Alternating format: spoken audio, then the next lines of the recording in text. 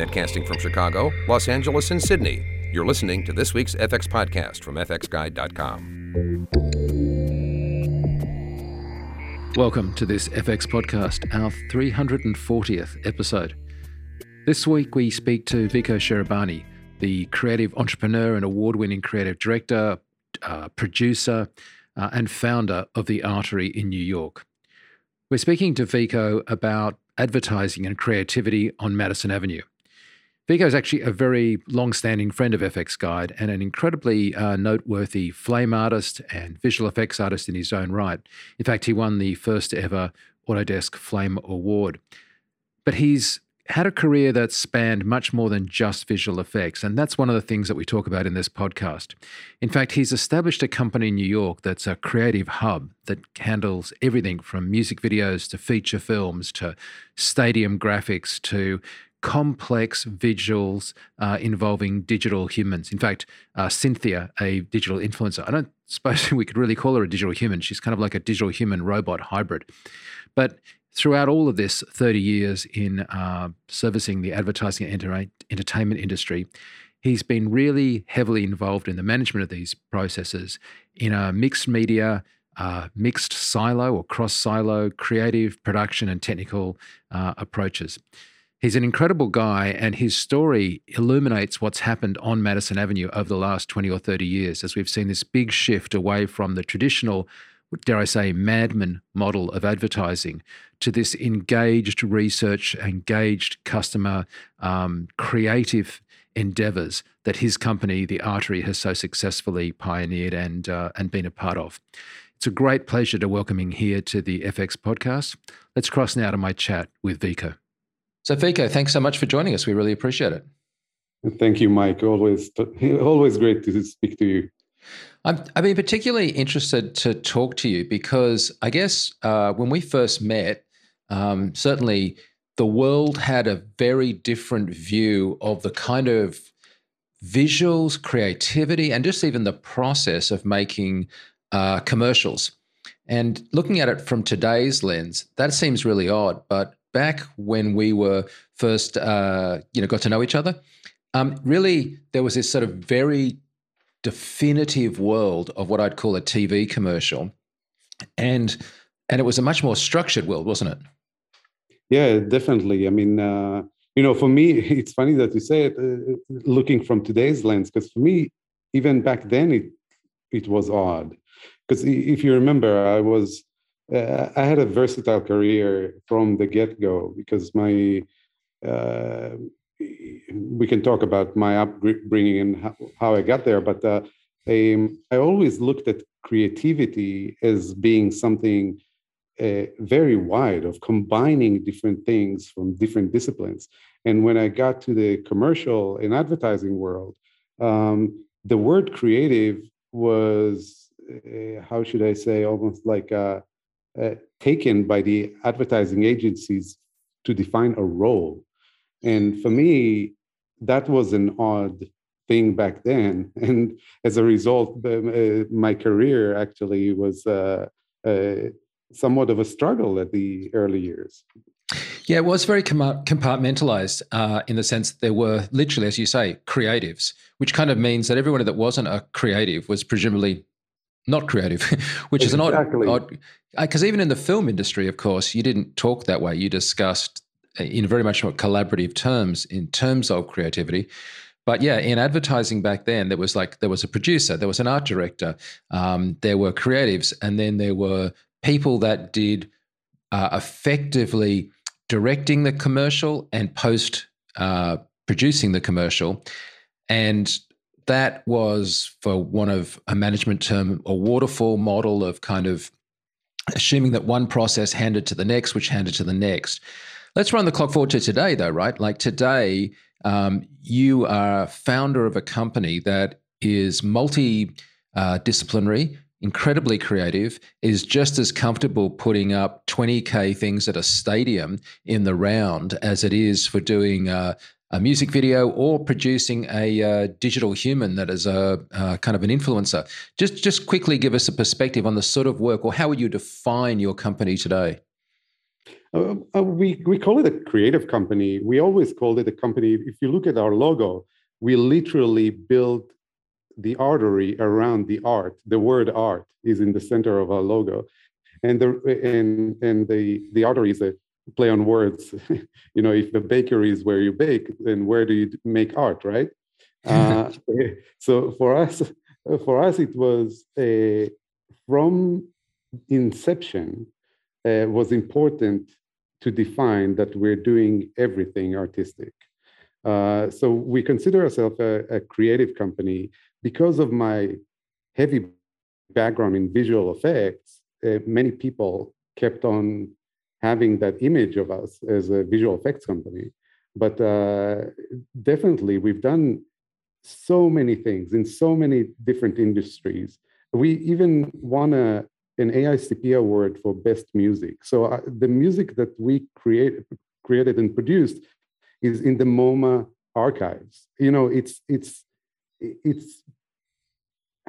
we don't see creativity through a very narrow lens. I believe that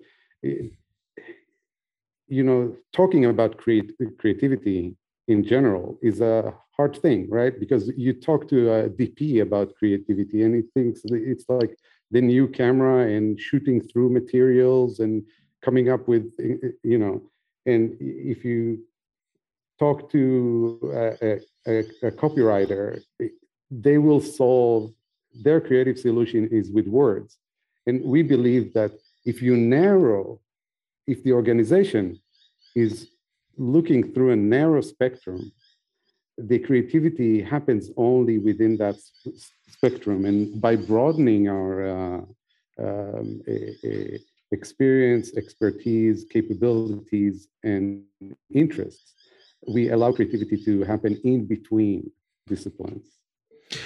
So you're in New York, and if we think of New York and advertising, we think of Madison Avenue and the kind of madman world of how things were done. So let's just start there as a point of departure and then look at where it is today. So in that old model, you would have a client, a business, they would go to an advertising agency, and the advertising agency had basically two streams of revenue. It had sort of placing the ad, buying the media, and that was a huge part of their business.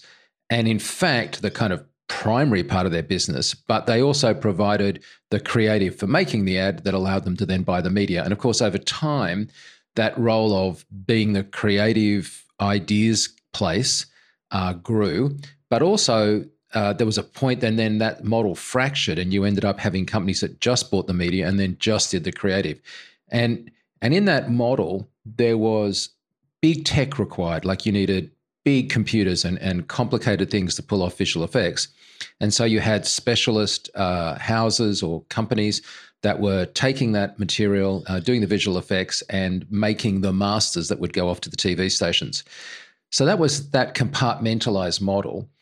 What does advertising look like in 2022 in New York? Like, do you have that kind of sense of an advertising agency with creatives that are then pitching out work, or is it go in-house? Like, how is it working in New York? It's really everything of everything. What happens is like the advertising model, the advertising agency model is still there for certain clients. On the other hand, the world is moving much faster. Therefore, there are needs for other solutions that don't have the advertising agency that comes in and work on a strategy, and it takes them a year to develop certain things. And by the time that they come up with a strategy and a plan, they're going to go and figure out how to produce the work, and etc. But by that time, the KPIs of the business are long gone, because a year in the business for most of businesses today is too long to talk about something without having work to show. So what happens is like certain things still happen like that. And we see certain clients that talk to us about like, the next 4 years of this Fortune 500 company, blah blah blah. And without getting into details, there it's very planned, thought through, and trying to create a work plan for that. But many clients today come to us to access directly creative and execution. So what happened in the past 10 years is that brands said, okay, we need to talk faster about ourselves, and we know a lot about our product, our strategy, our positioning, and our in our audience. So they started to be independent of the advertising agencies. For example, PepsiCo is not dependent on BBDO anymore to put out a message, right? So they're coming up with their creative, they're producing some of their work, et cetera, et cetera. And all of those paths coexist in a way, because certain things go through the advertising agencies, certain things go in-house, certain things are being outsourced, or they come to us for creative, and because we have that history that we can do the creative, the production, the direction, the editorial, visual effects, design, and finishing, then we're able to do things in a very interesting way, you know. So, I mean, there are still big ads, right? Like there's the Super Bowl, and the Super Bowl, definitely. you know, has those big ads. But the range of skills that a creative company that does technology-related communication, and by that I mean communication facilitated by technology rather than anything else. I mean, you know, today's market, like you've got a company like PepsiCo or Nike. Like Nike's a good example. Like they've just done a very successful campaign in the last week involving NFTs and you know, like very complicated stuff in the tech world. It has creative in there, but like the comparison between that and a TV commercial is, you know, to say a paper aeroplane and a jet fighter. So that means the skill set that you have to encompass becomes much wider, because it's not like you can just have some avids and some flames and some nukes set up and, you know, get the material that was shot and edit it and put some visual effects in. Like surely your portfolio of understanding tech and understanding possible things becomes much, much wider. Yeah, but this is why I told you at the beginning that I looked at the industry oddly 20 years ago or whatnot, because for me, a creative person, that means that you're constantly doing things that you've never done before, and at the highest level, things that nobody even ever attempted. So, you know, I've heard for many years about companies saying, you know, now we need to do this, or we need to learn a new skill, or we need to, as if it's a chore, a task, something that is forced upon you to do business. And for me, it was always coming from interest, from curiosity, from the pure way of being creative. That's the definition for me. So I was never afraid of that, and I was never looking at my previous work as a paper airplane and my next job is the jet. You know, I totally understand what you're saying, but it's for me it's all extensions. You know, No, I mean, I'm with you in terms of like attitude, and obviously I applaud the work that you do. But just to be slightly argumentative for the sake of it, the thing is though, let's say like your Mercedes 360 job, which was an incredible proposition to produce in the round in a stadium, a 360-degree, you know, giant video wall, effectively. Okay, that requires developing skills because that had never been done before. But similarly, you've done virtual production stuff that did stuff that, in VR that's never been done before, or at least wouldn't have been something that you had necessarily done before. And so to a certain extent, as a business founder, isn't there an opportunity cost of like, we need to get these skills, we need to understand this problem, we need to learn this thing. But if I don't have another job in that area, do I not then have just a very tough business model? A tough business model it is for those who don't operate that way. Okay. But if you look, and I'm not saying it, I don't want to sound cocky, but if you look at our portfolio, yep, you will see a lot of one-offs. In 2016, we sold our first app on the Oculus for VR. Yep. But we did not become a VR company.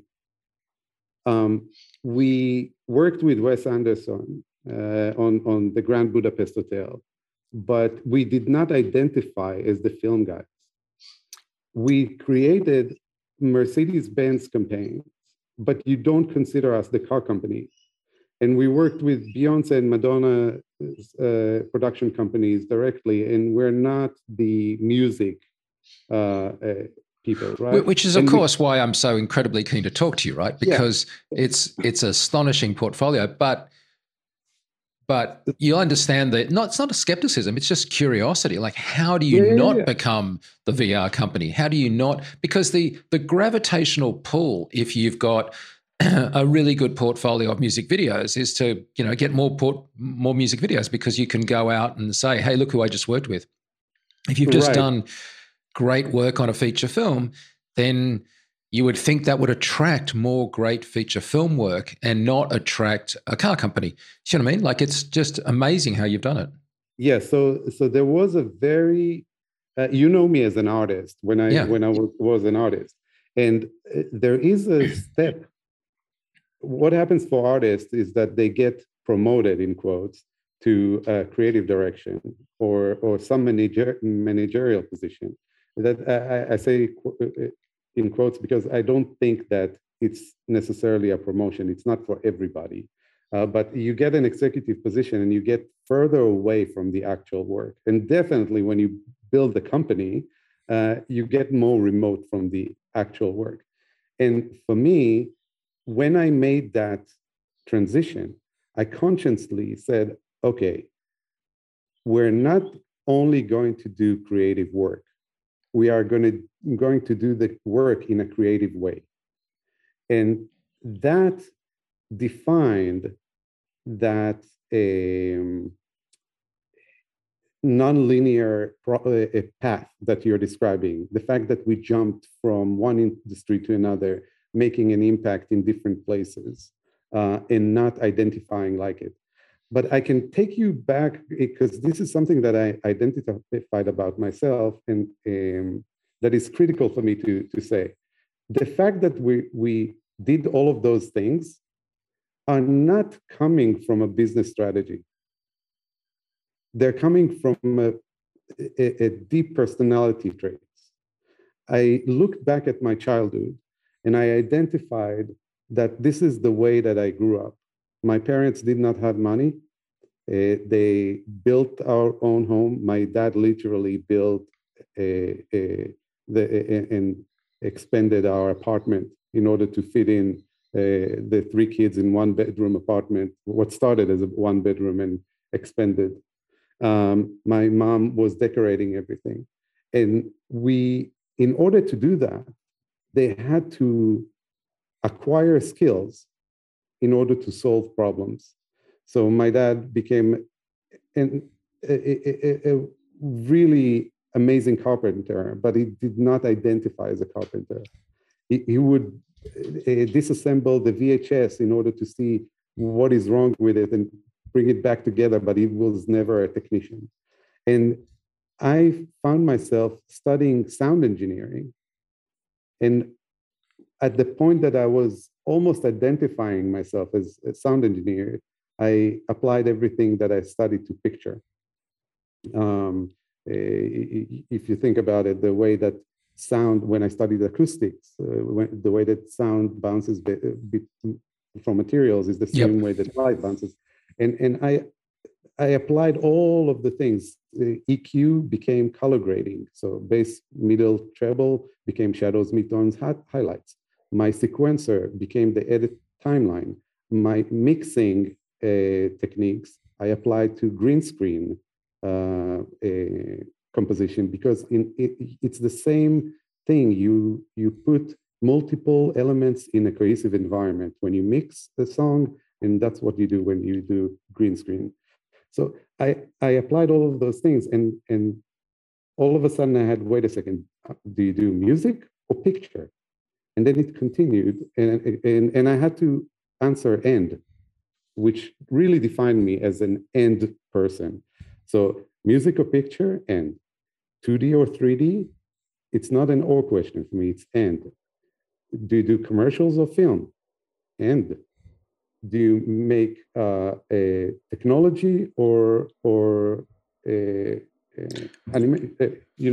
And every step of the way, I acquired the capability, I mastered it, and I did not identify myself as such. And that's the way that I built the company, as an extension of myself. But okay, so obviously it's been successful, right? I mean, the reason that I can be slightly argumentative is because clearly you've done it. Like, I mean, you've done Paula Abdul dancing with herself. You've done VR project. You've done like just all these things, and they're very varied. Let me ask you this question then. So, if you are living proof that it's possible to not be a generalist and fail at excelling in any one area, because that's the risk, right? That you say that you can do anything and you're not really very good at anything, which is clearly, as I say, not the case with you or your company. So is that something that's been facilitated or made possible by technology, or is it independent of the rapid changes in technology we've seen in the last 15 or 20 years? So I think that again, you're trying to tackle it from the place of like, is it possible? And if it's possible, is it right for others? And what I'm trying to say is that it's not something that I recommend. It's just what I am. Meaning it might be better to be blonde, blue eyes, and tall, but it's got nothing to do with me, So this is just my characteristics manifested themselves as a company.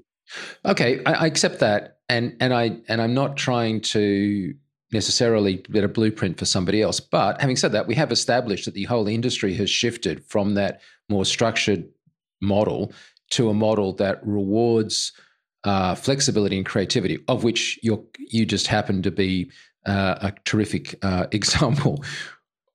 Still, I would ask the question, though, do you think this structural shift that saw the change from that hierarchical model to this much more agile, flexible model was a direct consequence of the technology, or it was just the way that things went and people just found a way of doing it? I'm just curious because it has been the case that there's been a democratization of a lot of tools. Yeah, so I think that it's multiple things that happen at the same time. So definitely the democratization of the tools and the availability of them, one allowed for many other peoples that are multi-hyphenated creatives to show and prove that they can do great work. So I believe that there are many other case studies that are beautiful and successful, and that they opened eyes in certain places. But as much as we're romantic and we're talking about creativity and talent, I also believe that financial models and financial needs were the catalyst of packaging certain jobs in ways that led us to where we're at. if it makes sense. The at the core of it, there is an amazing value to do everything in one place. I'll give you an example. Because we're in many cases in control of the creative and the production and the post, there are certain conversations that in the conventional structure will be explosive. For example, if you were on set and the director would say, listen, I want to shoot another 2 hours overtime, that's an explosive conversation with a client, super tense. Who's paying for the overage? How much does it cost? Blah, blah, blah. Because we're in control of the whole budget and the whole process, it happened to us that we were like, you know what? We want to go over 2 hours, but don't worry, it will save us from the VFX side. So go back to craft services. We just wanted to update you. You know, there's something about, and this is an example of something that happens on a daily basis. Constantly, we're like, how can we make the editorial more efficient and then move dollars to the VFX? So how can we do, you know, the fact that you're in control of the process, you never have like a conflict of interest between the different departments on the process. It's an amazing experience to have, to lead a process that you're in control of, as opposed to hearing different producers from different parts of the process arguing about who gets to pocket the money. Yeah, I can well understand that. I think the thing that's terrific is that if we, again, just use this historical model, the historical model had this huge problem that you were basically paying on a marginal basis. So you were trying to have a margin, and therefore you tended to commoditize the visual effects, which was an anti-creative kind of thing to do. And not you, I mean one. Yeah. And that in commoditizing it, you would start to compete just on price. And so then it's like whoever has the cheapest capital wins, because it's a race to being able to afford to run the company efficiently and effectively. But what that translated to in real terms is more like a factory and less creative, commoditized things. Try and reduce the component of an individual as an artist to being an IP of how we do this problem, and I can swap people in and out at will. Yeah, and it's flipping burgers, but in a beautiful pixel environment. Yeah. So let me discuss management now for a second, because one of the ways that one could assume that, if we didn't know, that you solved the problem of doing so many different things in so many different ways with really, big kind of creative and technical changes or challenges between them, is by just having a staff of hundreds. And I think it comes as a real shock to people as to how small your core team is. How many people are in your company? We got 20 people, 15 to 20 people on staff, and we add freelancers. Which is, again, like a very small core group of individuals. And I presume that they have been with you for a while. Like, I presume that you don't have a high turnover, that 15 isn't constantly changing. Is that right? Yeah. So last year we got poached for a few people got poached, but most of the people in the company are very long relationships. I got 3 people with a 20-year relationship. Quite a few people came to me and said, I've never. It's funny because in the past 2 months, I had 3 people tell me, I've never been in a company for so long, and this is the first time. So it's long. It's a relationship. It's definitely built on relationships as opposed to moving people around. So I know that you got an executive MBA from I think it was the Berlin No, School. I didn't finish it. Okay. I haven't finished that program, but I'm still in the midst of it. But it was the Berlin School of Creative Leadership, right? Leadership, that's correct. So what is the, and again, I know it's just you, but like, what is it your approach to managing your team? In other words, is it that you internally try and not give people labels and compartmentalize them into, well, that's your job and that's somebody else's job over there? Do you try and run your company as a set of generalists? And also, how do you give them the kind of agency and involvement and ownership of the jobs that would foster this kind of long-term loyalty? Yeah, so I love this because it starts at the interview. When they come in, we usually don't hire for a specific job. We build the job for the specific person. So when I interview somebody, most of the interviews that I've seen are trying to figure out if that person fits that role. And for me, it's always like, okay, so what it is that you do, what it is that you love to do. I want to understand your strengths. I want to understand your passions, which sometimes they don't, they might be different. I want to understand where you want to be and figure out a path that I know that you will want to keep for a long time. I've actually heard you say that you try and attract misfits, which is a really interesting comment. That's also, yeah, I've heard, we hired, one time we hired somebody who studied philosophy and computer science to be a creative director. And he's like, he went on to do some very big crypto things now. So we're very proud and still in touch constantly. I hired somebody that got to computer graphics faculty by mistake. He signed up actually. He came from India and he signed up for advertising. He thought he signed up for advertising. He ended up in computer graphics, and we're building a great career together. I've had a designer come all the way from Miami to interview for a flame job, and she thought that it was like creating effects in CG, because she was like, flame, that's like, creating fire. She didn't know about flame, and we hired her. And all of those stories became people that were very proud to be a part of their career. It's not that I'm looking for them, but somehow these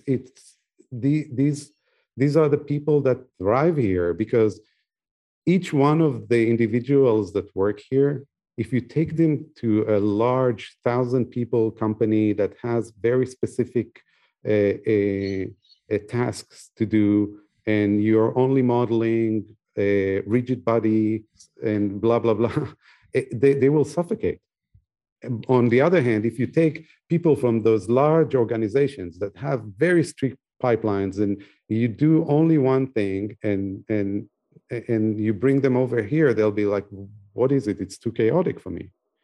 So it's very important that they, when I said misfits, it's just because we are not corporate. We're not the cookie cutter. We're not the same thing over and over.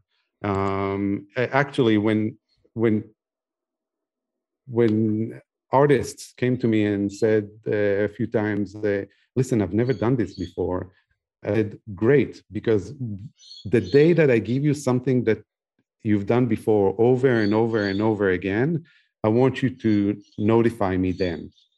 Because if you are a designer and I request from you to do a previs for a pack shot of a car, it's intentional. It's not because I don't have work for you. It's because I want a sense of design in that composition. And this is the way that I work. And I think, again, going back to my definition of creativity, if doing something creative is doing something you've never done before, you need to feel comfortable in it while protecting from the risks of doing something that you've never done before. So I'm usually the safety net for those people. It's not that I would put them ever with a stressed client to do something that they've never done before, but I do understand either I do a parallel path of two people, or I give them more time than needed, or I have a solution. I just want to see what they will come up with. You know, these are the tools that I'm using in order to manage the risk, but still do something new. So internally, I presume you're just putting teams together on a per job basis, but that you become interdisciplinary by not really setting up disciplines in the first place. Is that a fair summation? Yes and no. I mean, we try. We definitely building up the teams for the job, right? Because for us, casting the team is a critical part of the success of the project. Right. So we're looking at what is the best thing for the project, and how do we cast that. And if we had more time, I will tell you about like the how I map out a project in general. What are the areas that we need to look at? We basically mapped it out to say every job has like creative, technical, budget, schedule, and client interface. It's like 5 pillars that I'm looking at, and I have this way of casting the job accordingly. But one more thing that I'm looking at, I don't look only at the titles of a producer, supervisor, comper, blah, blah, blah. I look also about how do this team cover the creative, technical, budget, schedule, and client interface aspects of the job. So their roles need also to together to cover all of those 5, and those 5 can be covered in different ways. So it's I hope that I mean it's a little tough to explain in a podcast without visual, but I hope that some of the ideas come across. One of the comments I heard you make was that you want the company, or you said it's important being an innovation conduit or innovative conductive, I think was you might have quoted. Conducive. Could you explain that? Yeah. So there are, sometimes when you get to a high level of management within creativity, and then you don't create the work, but you create the conditions for the flowers to bloom. You create the weather.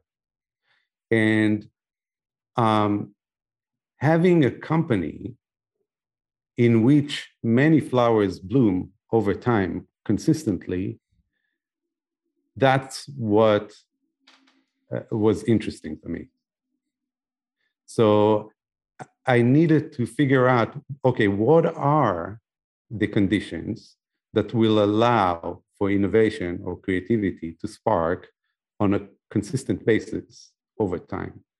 And so I don't have a fast answer for you on a quick podcast, but this is the way that I was analyzing what I'm building. At some point, I think it was when I won the Flame Award, is that I understood that my art from now on is not another beautiful image and not another beautiful project, but it's the environment in which those things happen. So the culture of your company is something you must give explicit thought to. Do you feel that your culture has just evolved around what you're doing, or have you sort of gone to any explicit lengths to kind of build a culture or a particular approach to stuff that you could share with us? Yeah, so it's I can't be something that is so flexible as I described in the past, whatever time we're talking, by having a strict culture. So I think that every 2 years, approximately, things have changed quite a bit here. We've moved like every 2 and maximum 3 years, we moved offices actually. Oh, really? Yeah, because every time that we expanded, I didn't want to patch it. I wanted a new environment that is right for that. So people looked at that, and again, they're always saying, "What? It's hard to maintain the creative. It's hard to move an office. It's hard to all of those things that are hard in quotes for us were just like, hey, but this is the right path for us." And the culture really changed in a way that, for me, was actually refreshing. Because imagine that after 2 years or 3 years, you move an office. It feels like you're working in a new company. So let's change the tone now, just in the last part of our time together, to look forward and get a couple of your opinions on elements that are entering into the range of things that might come across your desk or could be incorporated into creative solutions that your team might be working on. So firstly, I'd be really interested in your views on the role of AI and these new tools for inferring visual imagery and inferring behavior that is plausibly something that we would accept as having been either created by somebody or previously only been possible manually. So I'm not saying AI as in like supercomputers that take over the world. I'm talking about there is now a large body of visual and as I say, sort of experiential things that are being simulated, I guess, inferred by machine learning that is changing what is possible. Where do you sit with that technology? Look, it's moving super fast, and it's something that we are playing with in different levels. You mentioned that we created a TikTok talent, Cynthia. So we are collaborating with technology companies in multiple parts of it. One is the AI aspect of what is the brain of an AI character. Another is like what can be done interestingly for animation perspective. And there's quite a lot of development and a lot of money being thrown into everything with a buzzword metaverse or digital humans right now. So a lot of focus is happening there. You mentioned experiential, and that threw me to what's the name of this place? Artec.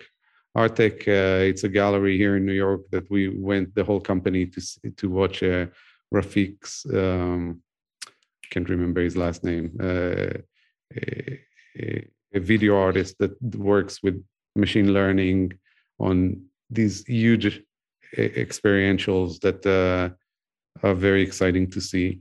So everything from pixel manipulation and content creation to creating a brain of autonomous AI that can talk to you.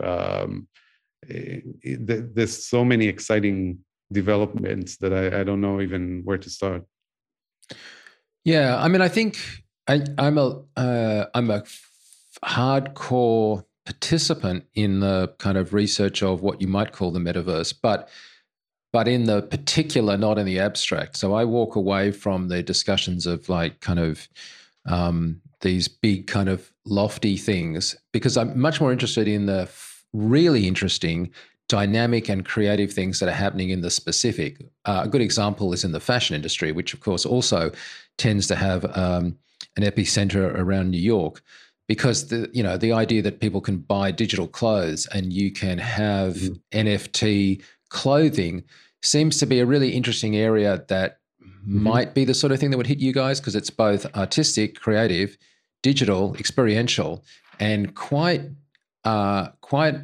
in need of a different mindset, because you're not creating a digital copy of a t-shirt, you're creating something new in a way that kind of needs to redefine taking those tools and using them in a new fashion. Yeah, definitely. There's many talks and tests and R&D and beautiful things that are happening. Fashion is one of them. I gotta admit that we talked about it early on, and we ended up not doing that necessarily. But you know me, I don't come from the academic world. If it's not practical, if it's not like something that we can do right now or in the very near future, then it's on the back burner of R&D. It's not like a focus of our activity. I mentioned it because you've done Cynthia, and this is a really interesting project of I would say a digital human, except she's kind of like a digital robot. Though she would be a prime candidate for digital clothing. Exactly. Yeah. So we are talking about multiple ways to do that, and it's not only the execution. It's more of like, what is her a voice or point of view that is different on that place. In general, like just to give a quick glimpse of what we're going through, Cynthia is a robot with a female face, and female-looking robots were over-sexualized for decades. And for me, it's very important that we don't do that, especially not in 2022. And I think that the approach that we're taking shows in the statistics of our followers, because we got 68% women followers for something that usually was overly sexualized. So when we talk about clothes, when we talk about body shape, when we talk about like these areas, we have a larger consideration than just make a dress blow in the wind, or the design of the clothes. So I don't want to get to it too far, but I totally understand what you're saying, and we're definitely interested in participating there on an impactful way. We have some conversations with fashion designers and companies, and I really hope that something will happen soon.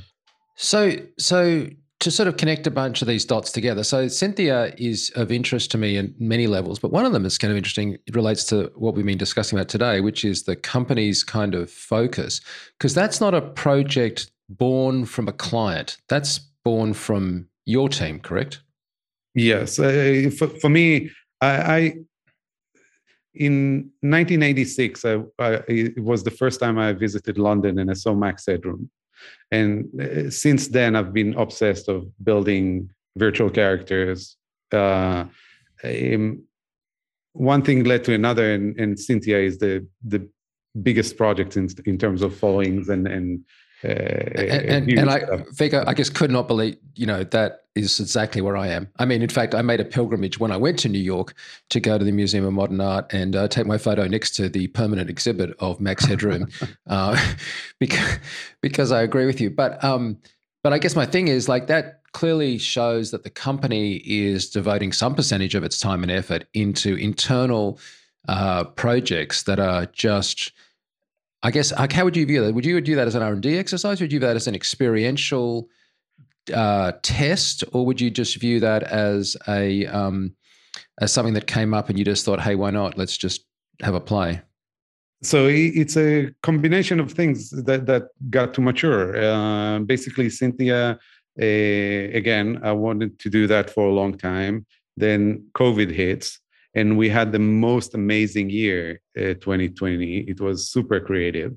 So we wanted to sum up the year in an interesting way, and we just pitched a client with a digital human, and they said no. And I said, I'm done with pitching it to others, and we just did it ourselves. And we created the impactful montage. It won also some awards. And once this was done, I said, wait a second, I have those snippets of sentences that she says. Why don't we put it on TikTok? And immediately we had like 100,000 views or something that I didn't, we didn't do anything. We just put it up and we said, okay, we forgot for 5 months, and we had a week of downtime. So we made another video, and all of a sudden it's 1 million. So we escalated the investment there for sure. We've all been through companies that we're all creative and talented people that want to do something creative, and we try to build like creative projects, but Cynthia really became like a platform more than a small project. But you've sort of done that before, haven't you? I mean, it may be slightly different, but like, for example, I know when you did the website for the company, you kind of took that on as again, almost like a project. Branding, yeah, totally. Not just a thing that had to get done. Yes.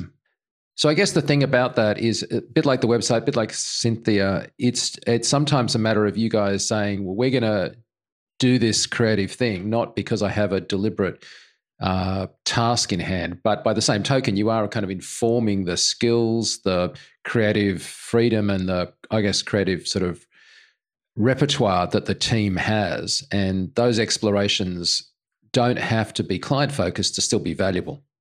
Yeah, I mean, we are the best client for ourselves. Right. At the end of the day, if we are selling to a client, the fact that we can make them look great and we don't look great, what does it say about our sales pitch? Absolutely. There's a great line on your website, I think, where you say something about you set the creative bar very high for yourselves, but then of course that means you have to hire pole vaulters. and I love that expression. But yeah, you do need to kind of live what you project for clients, because at the end of the day, that's the nature of the business, isn't it? Like somebody comes to you with something that presumably no one's ever seen before. Presumably the core of what you do is stuff that is original, that is creative and different. You can't show someone that in advance. They have to sort of buy into your team and your vision, because only at the end of the project do they have that thing that no one's ever seen before. You can't sort of like a something you can try on in advance, or a car that you can test drive. You have to say, hey, let's go on a journey together. And the only thing you have to prove that the journey is going to be any good is that you've been on some previous journeys that were good. Exactly. The statistics of your successes is something that is like, somebody came to me a few years ago and said, okay, you're showing me Wes Anderson. That's a once in a lifetime type of project. And then they're like, wait a second, also the production, virtual production, that's also kind of cool. And you know what? The bus that is rotating on in Radio City. That's pretty, and all of a sudden they're like, wait a second, there is an accumulation of unique things on this portfolio. And the funny thing is that the jobs do not come in this way. They get solved this way. And that's what makes them great. Well, look, it's been so great talking to you. Great to catch up, but I do admire your work tremendously. And I also, as I say, admire this idea of being able to successfully do this over a sustained period of time. Because while I know that you would argue, well, this is just how you are, and this is only relevant in terms of just how you find yourself in the world, for us looking in from the outside, it is very inspiring to see a company that manages to consistently and profitably move forward doing these things on such a great mandate of creativity. So thanks for sharing your thoughts with us today. Wow, thank you very much, Mike. Well, that's it for this FX podcast. I'm Mike Seymour. Hopefully John Montgomery will be joining us again next time. Poor John has lost his voice, though he's not the only one that's been sick. I must admit I had extremely bad COVID for a couple of weeks, even though I'm triple vaccinated. So hopefully you're well. But again, thank you so much for joining us for this FX podcast. Can't believe it's 340, but it's great. And it's great having people like Vico, who we've known for like 20 years, back on the show and doing such amazing and creative work. Until next time, I'm Mike Seymour. See you.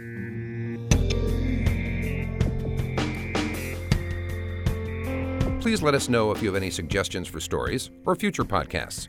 You can reach us by clicking the Contact Us link at the top of the homepage. This podcast is copyright FX Guide, LLC. Broadcast or redistribution is prohibited without the expressed written consent of FX Guide.